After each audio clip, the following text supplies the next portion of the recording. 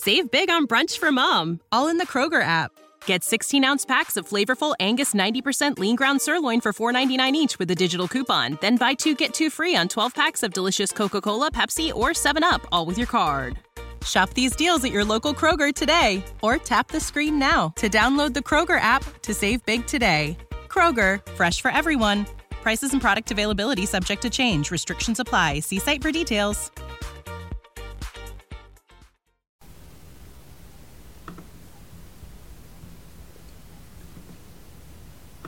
Hey everybody, welcome to episode 13 of Waking Up to Narcissism. I'm your host, Tony Overbay. I'm a licensed marriage and family therapist, a certified mindful habit coach, writer, seeker, husband, father of 4, creator of The Path Back, which is an online pornography recovery program. I don't think I talk much about that on this podcast, but if you are interested in learning healthier coping mechanisms, if you are someone who turns to pornography as a coping mechanism, maybe you don't feel as connected in your relationship or as a parent or in your faith or your career or your health, then go to pathbackrecovery.com and you'll find a short ebook that describes common mistakes that people make when trying to put pornography behind them. That was just so what I say on the Virtual Couch podcast, so I rolled right into that. But I want to get to today's episode, and I'm going to do a fair amount of reading today. So let me pull up a Google document and let's begin. This starts out with an email that I received, and this isn't the normal type of email that I get, so bear with me. The email starts with, "Dear Dr. Overbay," and they say, "I'm kidding. I know you're not a doctor. See, does that show you that I've binged on episodes of your Very Good Coach podcast?" And I just have to stop right here and say, this guy got me. He's funny, and he gets it, and I want to get to today's topic so bad. There are so many things that we're going to cover today, but I felt like this email was just so good, and you'll see why in a minute. But long story short, I have talked on my Virtual Couch podcast of how one of my own clients years ago saw me wearing a Virtual Couch jacket. Actually, I'm literally wearing a Virtual Couch jacket now, if you end up finding this on my YouTube channel at some point. And I had just started getting merchandise, and they saw the logo, and they said, "Oh, it's really neat." And you could see that they were kind of squinting. And this person said, I've told a lot of my friends about your podcast, and then they squinted to read the writing under the logo, and they said, "Your Very Good Coach podcast." Because I'm guessing that from far off, Virtual Couch looked like Very Good Coach, and bless their heart, they wanted to make me feel good, and I'm guessing they were looking for external validation that I would say, "Thank you so much, that means so much to me," and I think I did say that. And a year or so later, they finally shared that they didn't even know really how to access podcasts or what the podcast was or how to listen, and so I loved that part. So every now and again, I've talked on the Virtual Couch podcast about my podcast being called The Very Good Coach. And on the Dr. Overbay front, it's kind of funny too, I'm a licensed marriage and family therapist. So that means I have a master's degree in counseling, and I am licensed by the state of California.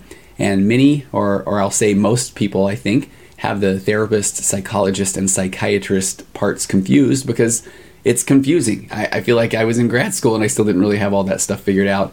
But a therapist like me, I have a master's degree, accumulate 3,000 hours as an intern, and then you sit for licensing exams, and then you become a licensed therapist.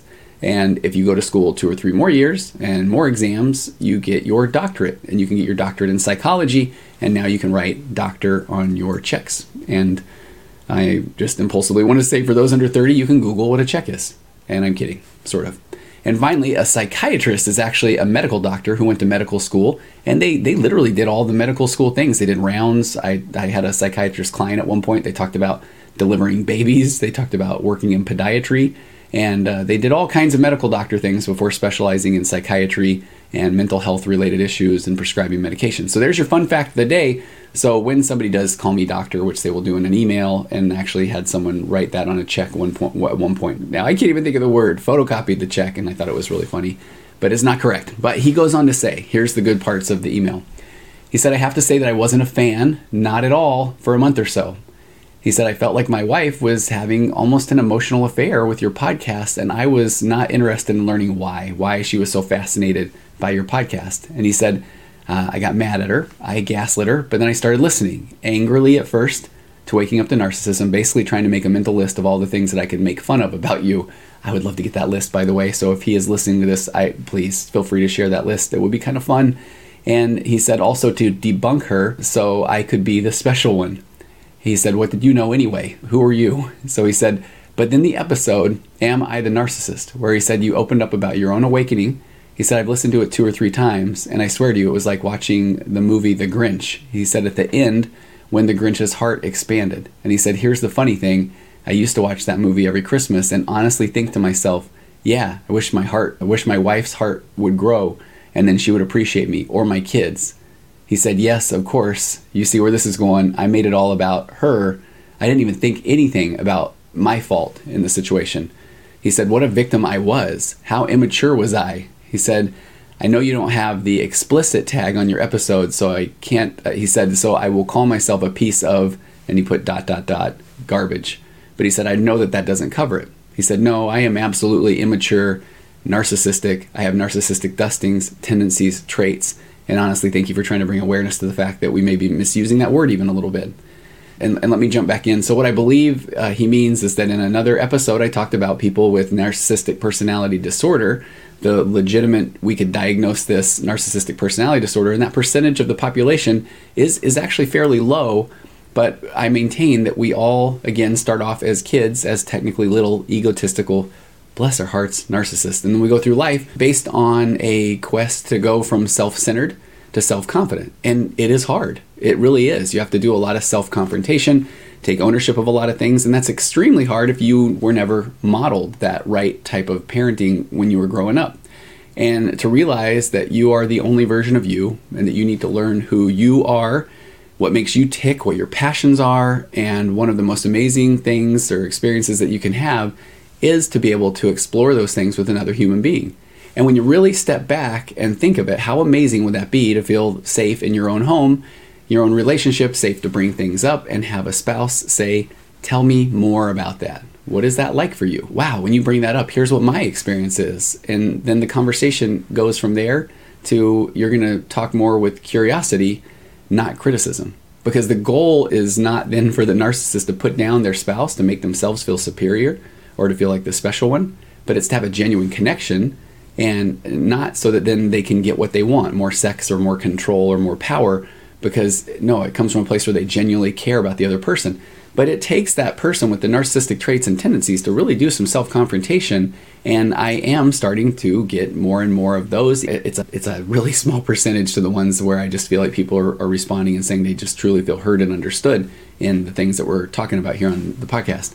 He goes on to say more nice things and to admit that he's now almost overwhelmed at how much his behavior of his behaviors he sees as manipulative, of seeking external validation. And he asked me if I ever work with men that are coming to this realization, and yes, I do.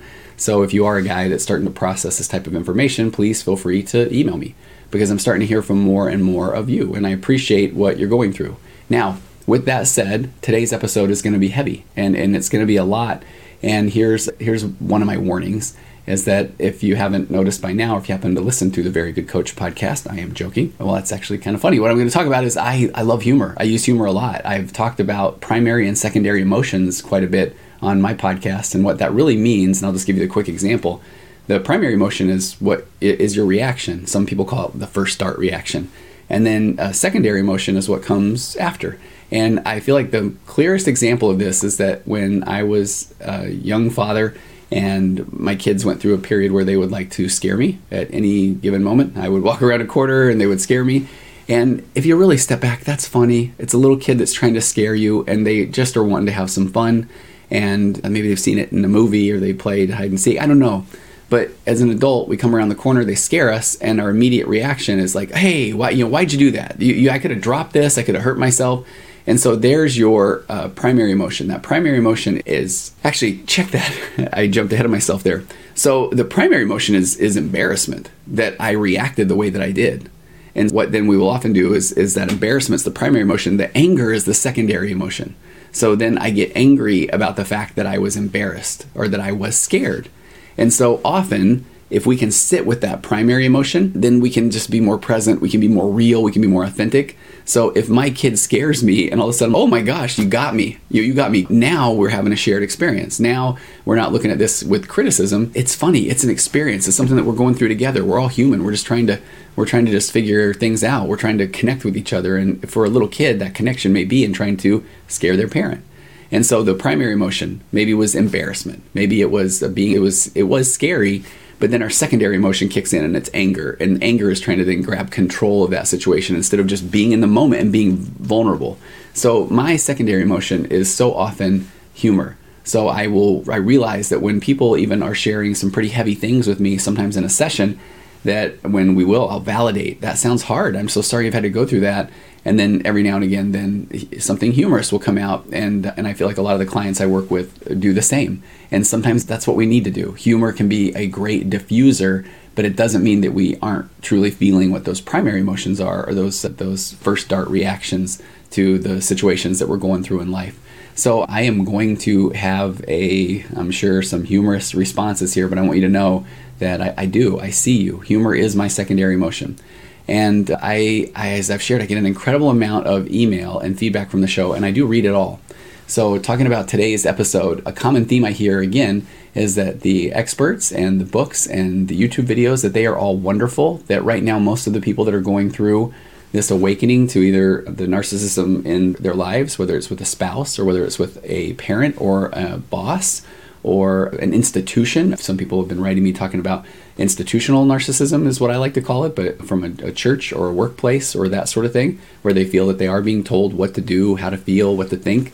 And so whatever that looks like, the most powerful thing that I'm hearing are that people really do appreciate the specific stories from people that are in the trenches or people that have been through situations. And the stories from survivors of narcissistic abuse is probably one of the most powerful things that I feel that people that are in those situations can hear, because you are so isolated and you don't open up to others. The narcissist, whoever that is in your life, the spouse, the parent, the institution, the job, whatever that looks like, they don't want you to go talk with other people. And they call it sequestering, like sequestering a jury, that often you will be made to feel like you better not open up about this. You need to keep things within the family, or I would never say these things about you, or whatever that looks like. And that is still a form of control.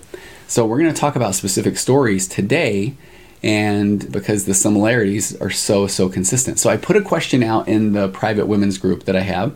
And again, feel free to reach out to me if you're interested in learning more about it. But here is the question that I put out. I said, podcast help, please. I said, I was talking with someone earlier in the week, and we were first talking about anniversaries and the disappointment around them. And I've got a whole topic of narcissistic traits and tendencies around cards, whether it's birthday cards, anniversary cards, Christmas cards, you name it, that there's just a really interesting phenomenon that so often, this is where I feel like that human magnet syndrome really kicks in or comes into play, that I know that the narcissistic traded or tendency, and let me just say then for the rest of the episode, I'm just going to say the narcissist. But at this point, I hope that you know on my show that when I say the narcissist, I'm talking about from the spectrum of full-blown narcissistic personality disorder all the way to just the light narcissistic dustings or tendencies. But so in this scenario, so often I will find that the narcissist really does go big on the card at times, because they can find a card that says certain things, that says you are the apple of my eye, you're the wonderful person, and you're a great mother, and then sometimes they'll sign it. And some of the feedback that I've even heard is, he would forget to sign the card. But then here's where the pathologically kind person then takes the card, and if he did handwrite a message, or if the sentiment of the card is one that they really do want to believe about themselves, and that's what their narcissistic person does feel about them, then they will keep those cards. And I will have people bring cards in and say, okay, but this is who I really think he is. On the 3 or 4 days a year where he would then write or pour what she would feel like his soul is into a card, and then say these things, but then the next day, then we're back to normal. And that's the part where when someone will say, when they're in a trauma bond, they'll say, okay, but no, it was a good week. Like he's being nice, he's being kind. That I will then often identify, okay, is it that now he is understanding and more empathetic and wants to get in your shoes and understand more about what you are going through and then what that must be like, so that we can have a shared experience so we can both grow? Or is it that things aren't bad? And I found so often that is the answer, that, well, no, I guess it's been a peaceful week. And the narcissistic tendencies and traits around even just simply cards is something that's fascinating. So I was talking with someone about that, and then that led into, I was actually reading the post that I sent, wasn't I? So I went on a tangent. So podcast help, please. This is the post I sent. I was talking to somebody yesterday. We were first talking about anniversaries and the disappointment around them, and that led to the topic of gifts. And with Christmas approaching, I'm wondering what stories that you might have around gift giving. And I just said, did the narcissist in your life ever give you a gift for them? And what type of gaslighting did you perhaps experience around gift giving? And I just put a little humorous thing about, I know how much you probably all wanted new tools. So I just said that any stories that come to mind, funny ones or the difficult ones, I would love for people to share. And then I did, and so I want you to know anything that I'm reading here. I said, and I would love to consider any of these stories shared, fair game for reading on the podcast. So if you want to change up the details, a few of the details, feel free. Or if you want to put that you would rather not have this story end up in the podcast, feel free to share that as well. And so some of the most powerful stories are the ones where people did say, I would rather just keep this one in the group. I do want you to know I respect that, and because I still, in every bit of my fiber, want to protect people's anonymity and confidentiality, and because I recognize how hard it is. Even people that are starting to participate in the group will say, this is the first time I've ever posted, or I feel so vulnerable, or those type of things. So I'm going to share a lot of examples, and I'm probably going to comment on several, and that's where I feel like, again, some of the jokes may come out. So thanks for joining me on this, truly. And again, it's probably going to get a little bit heavy. Please continue to write and send me your questions and suggestions, because for so many people, and it's not just the women, or it's the men, it's men like in the email that I just read, men in relationships with narcissistic tendency, women, or and with narcissistic mothers or fathers. I see you all, and I really appreciate what you're doing in sending me the content that then is going to help create additional episodes of this podcast. So we'll start right out with an answer to that post. One of the first things is, in just its most simple form, the person said, gifts. I don't remember the last time he gave me one. Another reader commented, gifts, brakes, brake parts for my car. And here's, so now let's kind of get into the more detailed ones. The person said, this is my first time posting, as I'm new, but this is a really good topic for those of us in this situation. She said, I don't ask for gifts anymore. I buy myself Christmas presents and birthday presents, and it's just not worth the disappointment. Anything that he's bought in the past has been either one, more than our budget to make him feel good about himself, or two, something that ends up being for him. And she said sexy underwear. And so truthfully, this is where the basis of my joke comment went, because I knew I would really want to make a joke that I know what she means, that he would buy her sexy underwear. But in context, it sounds like he would buy something that ends up being for him, aka sexy underwear. But I digress. Number 3, she said, or something that he approves of. So for years, he would give me a really bad time for asking for practical gifts, because then he would make it about him. He would say that he feels like you are saying I'm not a good provider. For her birthday this year, she said they went up to the mountains with family, and she said she actually had a really good day, but on the way home, he made the following comment to the kids that, quote, maybe I'll get a real birthday cake next year. And of course, what's the angle? There's backstory here. She said a month prior on his birthday, she had gotten him gourmet donuts because he had said that he doesn't like cake every year. And the year before that, she'd gotten him pie because he said he liked it more than cake. In hindsight, it was the way for him to then turn her birthday back to himself. And this is how it goes anytime that the attention is on someone else, which is just so true. And I want to stop after every one of these and say, I am so sorry that this person has been through this. Another person said for Mother's Day, they had asked people in her family for recommendations of what to get for Mother's Day. And they were very clear. They recommended that he put together a book with pictures and then have the kids write notes and put that in this photo album. So he ordered the photo album. It came a few weeks late, and it's been a year and a half since, and it is still sitting blank in the kitchen. And also another person had commented that at one point they had received a gift certificate to buy jewelry at a jewelry store, and they went and bought a very expensive necklace that then they also delivered late.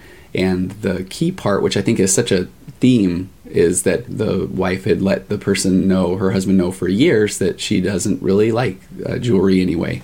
And she said he's actually known that since we were dating. On another comment, this is talking about my own waking up to the narcissistic traits or tendencies. I still remember, and it was so long ago. I remember it was in our first home. We've been in our home that we're in now for literally 21 years. So it was that long ago. I would like to say I was just so much more immature at that time. But I remember forgetting or not preparing enough to get my wife something for, I don't know if it was Christmas or birthday. I think my brain's trying desperately to block it out. But I remember going on Groupon and seeing a Groupon coupon for whitewater rafting and printing it up because I knew that was something she wanted to do at some point. And I delivered her the printing of the coupon that I never bought. Breaks my own heart for that, because that is I didn't plan or prepare. Then I did this thing. I wanted the kudos. I wanted her to go, oh my gosh, I've always wanted to do that. And then I never followed. Another person in the group said that she received a fishing rod, and I knew we would get some of these. She said a fishing rod, a very fancy one. And you can probably guess, she says, I don't even fish. I will go with him on fishing trips and read and maybe have hot tea and listen to the river and the birds. And she just says, guess who uses my fishing rod? Another person said that she received a do-it-yourself fix-it book that did have a woman on the cover on the front holding a hammer.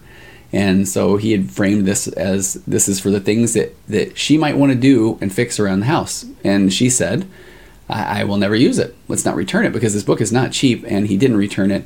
And he has used it until, she says, the cover fell off, but it was always known as Mom's book. Again, I don't know if these are starting to resonate as people hear more.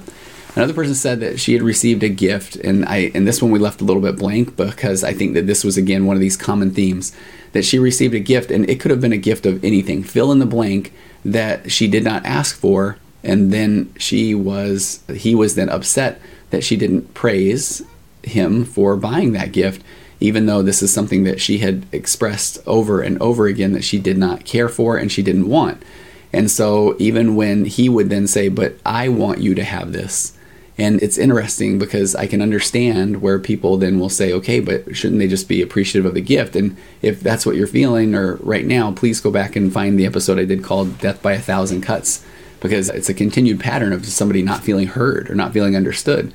I would like to think now that I know the things that my wife likes or doesn't like. I had someone in my office just the other day talking about getting See's candy every year for, I think it was Valentine's Day, for decades, 20 years or more, because there was a See's candy by this her husband's office, and she is literally allergic to nuts, and he always gets the nuts and chews because, surprise, he likes the nut. And it gets to that point where he doesn't even say, oh man, he doesn't even gaslight her well of saying all they had were the nuts and chews. So I just wanted you to know I care about you, and then he eats them. No, she unwraps it. It's the nuts and chews. I think she had spent over a decade of saying, I'm allergic to nuts. I don't know about the chews. There's that secondary emotion of humor. And he would then eat the See's candy all the time. Matter of fact, I have to tell a funny, here's where my ADD kicks in. She told me that story, and I was sitting there in the session remembering that my wife had just got me some See's candy for my birthday, and I forgot all about it. So I went home that night, and I put it in a bag, and it is in my bag now, and I'd forgotten about it, so I can't wait to eat the See's candy. And, of course, she keeps a list of the things that I like from See's candy and gets me a custom box, which I do as well. I keep a note, and this is one of those funny things where if I'm doing couples therapy with someone, and this is the example that comes up, that he just gets me what he wants, I will have the guy often say, well, I can't keep track of what she wants. And that's not an excuse. I want to say guy.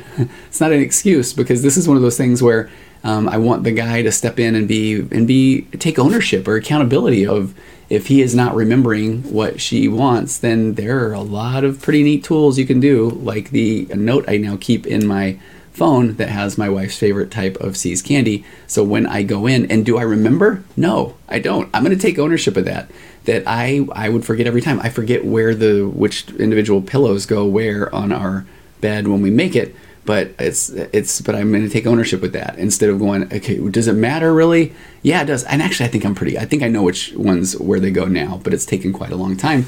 But if I needed to write a diagram and put it on my side of the bed that this is how the pillows go, it's okay. It's actually pretty darn empowering to have this list on it's funny now that I'm saying this, when I pull out the list and I say, here are the candies that my wife likes, I'm actually secretly getting external validation from the nice See's ladies behind the counter that are saying, oh my gosh, that's so nice. And they'll call the other person over and say, look at him, he keeps a list of what his wife likes. And so then I do feel, oh, that feels good. But in reality, it is because I need to take ownership of the fact that if I don't remember, I'm going to get her things that she doesn't really care for, even though she has told me the things that she likes and doesn't like. It can be that easy. Here, okay, let's keep going. Gifts for Christmas, and one person said, have always been a sore spot for me. She said in the group, people will just say narc because it's easier than typing out narcissist or person with narcissistic traits and tendencies. So my narc doesn't seem to have the desire or ability, and she identified, which I think is so correct, probably a combination of these, to put himself into somebody else's shoes and picture what they might like to receive as a gift. Nice gifts are always given to show off and make him look good.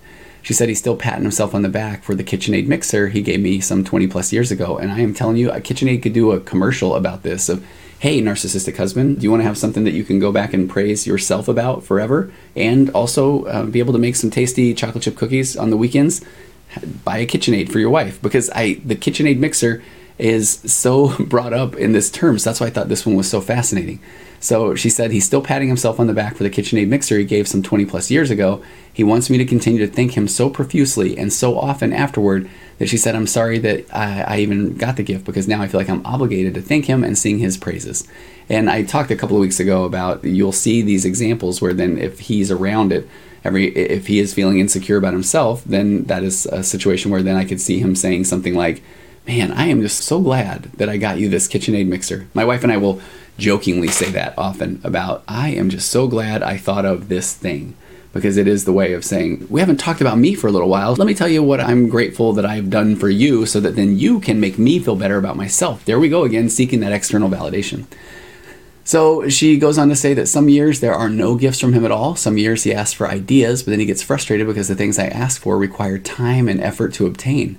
He usually just says, just buy myself something, and he buys himself his own gifts, and then he tries to cover up his issues by deflecting and going on and on about how Christmas is too commercialized and how everything costs too much. But really, she said he can't or won't make the time and effort to be thoughtful, and that is so well said. And again, if I go to my own Waking Up to Narcissism, I would say, oh, I'm too busy, or I work so much, or these sort of things leading up to whatever the particular holiday was. And then I realized, oh, those are excuses. And I need to take ownership of the fact that I actually can plan into my schedule time to go take care of things. Or there were years where I would pay my kids to go buy, and I'm going to go right back to the See's Candy example. But it wasn't from a last minute. It was from I want to make sure that I want to get my wife this. She loves See's Candy. Her parents grew up around, I think, a See's Candy factory. And so that was always just a gift. And so now I'm on board as well. And no, I'm not looking for unsolicited donations of See's Candy, especially not the Toffeettes. And that's a joke too, because I do enjoy those. But I love the fact that she's saying he won't make time or the effort. So you need to take ownership of that person listening who is maybe having their own waking up to their narcissistic traits or tendencies, that it really does just, the accountability piece can be rather simple, in the sense where I just feel like it's easier actually to say, my bad, than to try to come up with 800 different reasons of gaslighting of why you couldn't get to your schedule and you work so much and what do you expect of me, and instead of saying, man, I hadn't thought of it that way, I really do need to make more time. So taking ownership and accountability can be just so incredibly powerful. So then she said he was offended that she said one year he got me a pair of flannel shirts in his size, and then he was offended that I didn't love them. He said, I'll just use them then, implying that I was wasting his money. They were 3 sizes too big, and clearly men's shirts. She said it's always hard when she has to talk to her family on Christmas, and they ask, hey, what'd you get for Christmas? Because she said, I don't get anything, and I have to do all the Christmas purchases for the kids, but I get criticized for my choices and for spending all of his money. It's so hard, and I know that one's going to resonate with a lot of the women that listen to this. I know it is. Someone else shared, she said, I've always gotten gifts. He doesn't forget, but he puts zero effort into the gift. He goes the day before or the day of, and then makes a grandiose story about it, about how difficult it was, or all of the steps he had to go through to then get this gift, so that he will then get the praise for going to get it. She said, for example, she had wanted a video game system. She said, not badly, but she said that he did want to get it for her. He said he'd been tracking it on Target's website since this was February 2020. Her birthday was in July. She said he got it on the day of my birthday by going to 2 different Targets, so he finally got it. He also randomly wrapped some coasters in there that were given from a friend, regifting from a friend of over a year ago. They're the ones where you can put pictures in, but we never put the pictures in them, so he wrapped them as, she said, a joke, ? And she said, and I thought he put pics in them, but he didn't. So she said it was strange, but he was able to very quickly obtain the brand video game system that he wanted, a PS5, within a few months, because he was then now following all the blogs and the Twitters and looking at the restocks. And she said that she believed that he probably looked for the video game system she wanted for maybe a day or two before his birthday, or before her birthday. Another person, and here's where these are going to start to get a little bit heavier. She said the year that she had turned 30, she said despite having a really rough start to the year, she did something nice for his 30th birthday when that was. She had organized and arranged a small getaway to fly away to a beach. And she said, so what she really did was got him exactly what he was asking for. So in between his birthday and hers, so it was a few months, her dad had a suicide attempt. So it was a really stressful time. And she had to go back to a particular place, a state, to deal with that, to be the point person, to deal with a lot of people in her family that were struggling with their own mental health. And then she said that her then narcissistic dad and then the narcissistic husband, who came to, quote, support her, but ended up throwing temper tantrums because he wasn't getting as much attention while she was there dealing with all the family issues. So she said that was in May or June. So then her birthday was coming up in July. So a lot of opportunity had been there, months of opportunity to plan at least a few days just to get away, anything really. She said he got her gift the day before. So on the 4th, it was just a random mash of things that he was able to go get last minute at the mall. He also said something to the effect that he had been eyeing a particular purse for a while and it had just come back in stock. She said that she had played along with it, but she said she was so frustrated with that because she said she knew that that was a lie. She said they did some kayaking in the morning and that was nice and that was something. And then he had planned a dinner. And so then we tried to talk about it. She said, I was the one saying, what else is planned? And he said, well, not much because you said you were tired. And here's where the gaslighting comes in. You said you were tired. So she said we went to one of the most expensive places in town. We didn't invite any of her good friends and her best friend, which she said the reason was that he had made up a story about it, but that it was to his benefit because they were going to an expensive place. So she said, yeah, I did end up getting some gifts, but at what cost? There wasn't thought behind it. He also then made up stories to make it even sound better about the gifts that then he got last minute. And then he also expected her to give him praise for that. She said that she used to believe all the stories, but now she can really see through them, and it does make things really heavy, and she feels really sad. She said she will absolutely take ownership, and to his benefit, he has gotten some thoughtful gifts over the years, but as the time went on and things seemed to be getting worse, that happened less and less. There was another person that said, I was going to get you this, and always promises but never follow through ever. And that one had more and more people saying that I had that experience too. So the person was saying, I was going to get you this, but, and then at that point, I felt like instead of them saying, but I didn't plan early enough, or I let time slip away, or instead of taking ownership, it was, I was going to get you this, but then I read, or they were out of stock, and I think that the example that I had read earlier where the person said, I've been tracking these things all the time and they were gone, but in reality, the person was just trying to make up a story to make it sound like all of the effort they had gone through instead of taking ownership of the fact that they had not planned earlier. Another woman wrote, she said, I have a couple of these that come to mind. First, the second time he left me so that he could, quote, help me make our marriage better. And she said, from what I know now, was to go to his bachelor pad. He had left just before Thanksgiving. She said, since her birthday's right after Thanksgiving, then he didn't have to acknowledge Thanksgiving or her birth, which also then he stayed gone long enough that also he didn't have to acknowledge Christmas or New Year's or Valentine's Day. And she said it was extra painful to have this dismissal during that time, but honestly it wasn't a whole lot different than when he was living at home. And that's why I think this one's so powerful, because this is where a lot of people then do start to idealize when there is the split, the breakup, separation, divorce, where they start to say when holidays or those things come around that they will say, I had a woman in my office earlier this week saying, that's when it's really hard because I just wish that we had those holidays back together. But if we continue talking about it in that moment, we did this earlier in the week, we got to the place where then she said, okay, but actually, no, the holidays are no different because I actually then had to manage his emotions as well. So back to this example, she said again, it was extra painful to have his dismissal during that time, but honestly, it wasn't a whole lot different than when he was living at home since he usually forgot cards and or gifts on important days. She said, I cannot count the times he told me I have a gift or a card, but I forgot to bring it home from the office. And I love where she went with this next. She said, after a few years of the same comment, she said, well, I suggested, let's just go to the office and let's just go ahead and get it. And she said, he always said no, that he'd bring it home tomorrow. He knew I didn't believe him, but he still maintained his fib.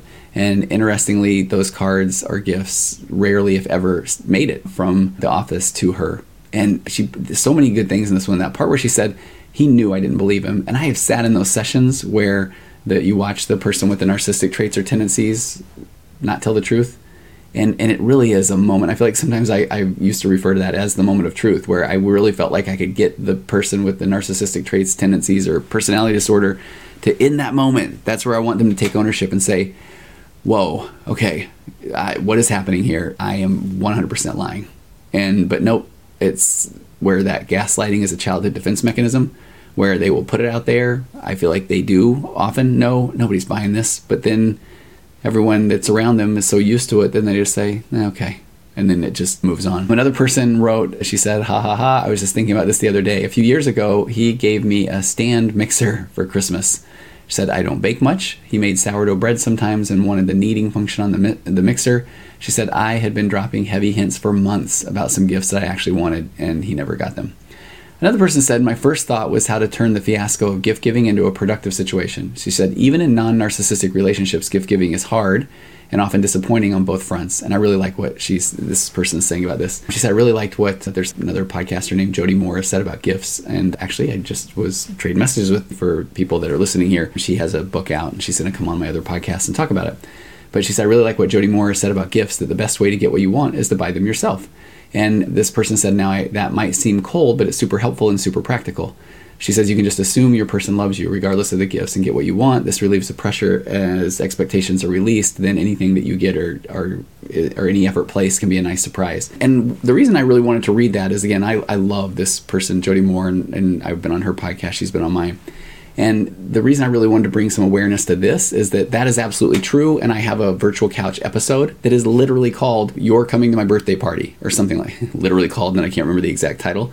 But it's where, when I'm talking about my 4 pillars of a connected conversation, when I'm talking about the mature version of our childhood abandonment wounds, and again, just by quick way of review, when we are a kid and we're egocentric and the world revolves around us and we don't have a real understanding of the plight of our caregiver, aka not a lot of empathy, because that's just that's how kids are, that then when our parent or anyone doesn't do what we ask them to, or they don't meet then we feel like it's not because of that they may have things going on, but it must be because we feel broken, we feel unlovable, or we feel like they don't care about us. And that comes from that abandonment equals death part of our brain. So when we cry and express ourselves as a baby, then people run and meet our needs. So then we have that programmed in our DNA. So as we move forward we just have this wired that then especially as we gain a voice and we say, I would like this, please, that then when someone doesn't follow through, that means they don't like us, they don't care about us, or something's wrong with us, when in reality, they are human beings going through their own things, whether it might be financial struggles, emotional struggles, or narcissistic traits and tendencies. So back to this paragraph, and again, this person is so right that it may feel cold. If you really want something, then it's okay for you to get it, especially as an adult. But the part where she says, you can assume your person loves you regardless of the gifts, get what you want, and this relieves the pressure as expectations are released, that anything you get or any effort placed can be a nice surprise. And that's where I do feel, and we've got an episode coming up down the road where it's just going to be called Asterisk Narcissism, because for normal relationships, that is dead on, accurate, spot on. But the part where I feel like then someone that is continuing to say, okay, he has not met any of my needs for 20 years, but I know that he loves me, and I know that he's thinking of me, or I know that this is just, he has a lot going on. That's going back to that place where the kind pathological person will go to great lengths to come up with reasons why the person is acting off, rather than identifying problem personalities for what they are. And again, that's what is called cognitive dissonance, where it goes so against what we want to think or believe about someone that then we will do anything, create any narrative or story to then help ourselves feel better about the way that someone else is reacting. And that is where that pathological kindness is a wonderful thing, but it can also then set you up to then really feel a lot of empathy for someone that is not reciprocating with that empathy. So I just wanted to point that out. She said, though, that being said, this is a real issue. She said often at Christmas he wouldn't have gotten anything for my stocking. At first I was sad, but then I just started buying for myself and it was much better. She said the other situation I run into is gaslighting me about gifts. She said I didn't recognize it for years. He would buy me things, and if I wasn't thrilled about it, he would say, you're just too picky. She said it wasn't until recently that I realized that was a blame tactic. Rather than him owning up to his inability to figure out my taste, it turned into something that was wrong with me, and I walked away feeling like I was spoiled, or I should just be more grateful. And she said, yep, gaslighting. And I hope you can start to see that as a theme. I need to get through these. There's a few of these that are really good, are heavy, and I'm just going to read. I'm going to try not to comment for a little bit because we're running out of time here. For my birthday last year, he only gave me those things that were for activities that he loved doing: hiking shoes, headlamp for hiking, skiing accessories. She said, even though I had told him exactly what I wanted, and then for Christmas last year, it was a card saying he was going to order me contacts for Christmas, which he never did. And she said, exactly what I want for Christmas, right? And for his birthday last year, I had planned a fun weekend away with activities that I knew he would enjoy, dinner, and because it wasn't something outdoorsy, camping or hike or anything that he liked, it wasn't the ideal birthday for him, so then he complained about it. And she said one time she also told him point blank all that she wanted for a particular birthday of hers was a birthday party with all of her friends, and no, He didn't do any of that, and she ended up doing it for herself. There's another example here. Someone said big milestone birthday. She had planned it all out. And I think this is one where this is another type of a theme that you will see, that the narcissistic person will then say, okay, I'll do what you want me to do for your birthday, but then I'm going to complain about it. I'm going to talk about how bothersome it is to have to go to different places or how expensive things are. And so they just complain because it's inconvenient or it isn't what they wanted to do for you, making this person feel guilty for even a big landmark or milestone birthday. Here's a good one, and this is long. This person said long, but she said sad but semi-funny in hindsight. She said, I was always in charge of the gifts, stocking stuffers, gifts for his family, gifts for my family, gifts for him, gifts for the kids. She said the only thing that he was in charge of at Christmas time was a gift from him to me and my stocking stuffers from Santa. Usually I bought the gift for myself or had a girlfriend of mine buy it, and he would just pay for it and wrap it. A couple of times he said he was going to get me this or that, but didn't because he wanted to make sure I picked out exactly what I wanted. She put a little laughy face emoji. She said we had a tradition that I would put everything out under the tree and the stockings, and then he, so that I couldn't see what he had gotten me before the morning, would put my stuff out after I was in bed. She said he didn't help me put the Christmas out. I did it by myself. He wasn't interested in sharing on the process. She said it's interesting for me to recognize now that I didn't think that that his non-participation was weird. She said I see that completely walked in the footsteps of my own mother. My dad did or didn't do so similarly. She said, anyway, when my son was 10, my daughter was 6, we got up Christmas morning, and the first thing, as was our tradition, began digging into our stockings to see what Santa had left. The kids were very excited and pulled out one thing after another like kids do. They held up this, and then they dug into their stockings, and with bright-eyed excitement until the stockings were empty. She said her hubby quickly emptied his stocking at the same time, but kept all the focus on them, getting them more and more excited about what they were finding in their stockings. And she said, I sat with them, bathed in the joy of all 3 of them enjoying what I had so carefully and thoughtfully picked out for each. She said I was the loving wife and only slightly bothered at the fact that there was nothing, only empty space in my stocking. My husband's over-exaggerated excitement for the kids was a nice distraction from the fact that no one was watching me dig into my stocking. She said why I wasn't ticked off that he'd forgotten over the last 365 days to pick up a trinket or 2 for me. She said I don't know. And she said I am mad about it today. She said at some point while the kids were grabbing gifts from under the tree and delivering them to be opened, my 6-year-old sat next to me and held up my stocking with an intense look. And while holding that empty stocking, she said, why didn't you get anything from Santa in your stocking, Mom? And she said, I smiled and I tried to convince her that it wasn't a big deal, saying that Santa must have forgotten my stocking. So without skipping a beat, with eyebrows raised to heaven, she gave me her most intense look of judgment and said, I guess you weren't very good this year. Oh man, see this? She said, my heart broke and my husband wouldn't look at me, and I was left to try to explain away my empty stocking. So she said, from that day forward, I always made sure that I had stocking stuffers for myself. And man, 2 people commented immediately. One said, oh my stars, I could have written most of this myself. My heart aches for you. Another person said, I could have written that exact same story. I always put oranges and nuts in all the stockings. In 29 years, if I didn't put it in the stockings, nothing would be in it. Another person said, when I think about gift giving between my husband and I, it helps me solidify the fact that I think that he has narcissistic traits and tendencies. He'll often talk about how terrible he is at gift giving, but it's really simple. You pay attention to the things that other people are interested in. When you see something online or in a store that reminds you of that interest or thing, you make a mental note of it. She said, I often have a wish list, even on Amazon. Throughout the year, I will talk about the things that would be nice to have, but I have such a hard time spending money on something that isn't for him or the kids that I don't end up getting the things I want. And it really is hard to keep a mental note of such things. She said he could make a note in his phone. He often makes a big deal about how my gifts to him are good. She said it's simple. Pay attention to the other person.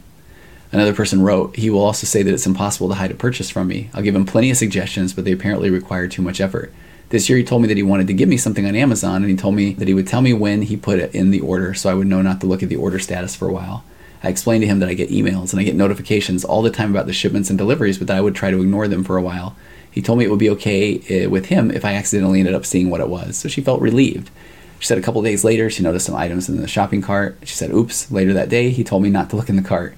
She said he was visibly upset when I told him that it was too late, which I appreciate her honesty. I really do. That should be okay in a relationship. But she said so much for not caring, like he had said before. She said, I told him I was excited about the gift, and then she wanted to have a conversation about it. That she mentioned, actually, in regard to that gift, she had done some research about the item, and that she had already found a couple of better options than the one that he had in the cart.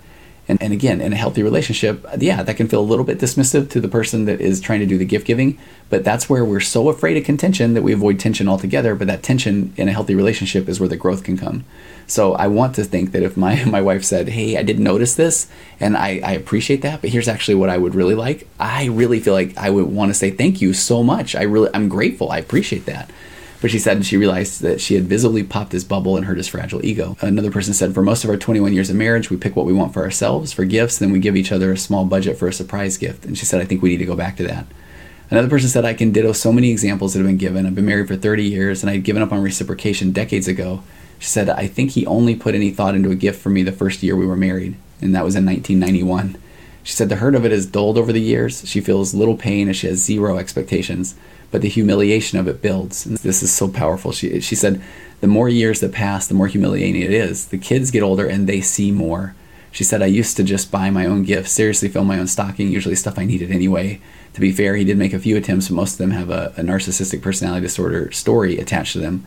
But she said that humiliation just stings. Your kids see his devaluation of you. My mom will usually buy me an extra gift because she knows he doesn't get me anything. People feeling sorry for you stings. She said, I've accepted the void of love, but can you not leave me with my dignity? This past Christmas, we were supposedly working on things. She said, lots of stories I could tell, but on the topic of his gifts to me, one stands out. Christmas morning, while I was doing final readying for the children coming downstairs for Santa, he brought me a couple of $100 bills to put in the older kids' stockings. Then he hands me two $100 bills. She said, that was my gift. 29 years of marriage, cold hard cash. He probably realized that he hadn't got me anything, but he had taken a little extra money out. So she said, was it a gift or was it a payment? She said, teens love cash, but she said it felt trashy and humiliating to me. Later in the morning, I gave it back to him, and he said, what, you don't want it? And I said, not like that. And I walked away, and I tried to hold on to some dignity. She said, the truth is, I really did want it because he was financially abusing me for the entire previous year, but I really didn't want it. I know that one is going to resonate with a lot of people. There's two more. One lady said, holidays are hard. One Christmas, I bought a pair of shoes for my husband, and he looked at them and asked if I got them at Walmart. He said, if you're going to buy me shoes, don't buy me cheap ones. And she said, I told him, do you want to see cheap shoes? So I started throwing my shoes out of my closet. My family showed up, and I felt like a crazy woman. I always made sure Father's Day was special. I had the kids do something special every year. One year I knew he wanted an Apple Watch. The kids didn't want to spend that much, so I told them that I'd pay the rest of what they didn't pay. When the kids gave it to him, they told him it was from the family, and he would tell people our kids got it for him. One day I finally said, do you realize I paid for half of that watch? And he looked surprised and said, you put money into something this nice and expensive? She said I could go on and on, but I'm learning if I want something, I just need to buy it myself and plan my own. One more. She said, I have to share this one because it makes me laugh now. She said, the first Christmas that we were separated, I had full custody of our 5 kids, and I had them for Christmas. He wasn't working, so I wasn't getting child support from him. She said, I paid for everything. Santa gifts from me, and he got them literally nothing. She said, not a blessed thing. They celebrated Christmas with him the day after Christmas, and they had gifts for him from me that I had bought. She said, when I called him out on it later, she said like months later, he played completely dumb. Like he said, oh, I just thought everything was from us. She just said, dude, no. So I hope that some of these resonated. I know that they're heavy, but this is where I go back to the examples I feel like are some of the most powerful things that people can hear. And I just want you to know, you absolutely are enough. If you are in relationships, and I know that this is the part where people that are just hearing, even if they just hear this episode, and they, again, refer them back to the death by 1,000 cuts, because it's a pattern of behavior. It's a pattern of behavior without taking ownership or accountability of their actions. And so if you're the person hearing this and you are starting to wake up to your own narcissism, honesty, bless your heart, and acceptance is an amazing thing. Acceptance is an amazing thing. Vulnerability and taking ownership and accountability is wonderful. It is. And it isn't done from a victim standpoint. It's an empowering thing, and it's a thing that can lead to some amazing change. If you are one who is already in these relationships or these situations and you're waking up to the narcissism around you, which has caused you to feel crazy, then I hope that you feel some sanity, and just by hearing other people's stories and knowing that you're not alone. And so if this is where you're starting to listen to this podcast, and I'm getting the emails, I get the ones that say, do not reply because I will delete this right after because I don't want my husband to read this. But keep on your journey. Keep listening to podcasts, reading books, watching YouTube videos. Just, you're on a journey. And people, again, will say over and over again, how long does that journey take? And I'm not being dismissive when I say it takes as long as the journey takes, but you're on that journey, and the journey is going to eventually lead to you feeling heard, feeling understood, and build that community of support around you. And so whether it's reaching out to me and getting in the group that I have, or it's starting to find a group online or anything, just start to find a group. We all want to be heard. We all want to be understood. And I hope that you are starting to see that you are seen, you are understood. And feel free to email me, even if it just feels like a therapeutic thing, and let me know of your situations, your questions, your concerns. I see you, and I see what you're going through. So thanks for joining me today, and I'll see you next week on another episode of Waking Up to Narcissism. For the ones who work hard to ensure their crew can always go the extra mile, and the ones who get in early so everyone can go home on time, there's Grainger, offering professional-grade supplies backed by product experts so you can quickly and easily find what you need. Plus, you can count on access to a committed team ready to go the extra mile for you. Call, click Grainger.com, or just stop by. Grainger, for the ones who get it done.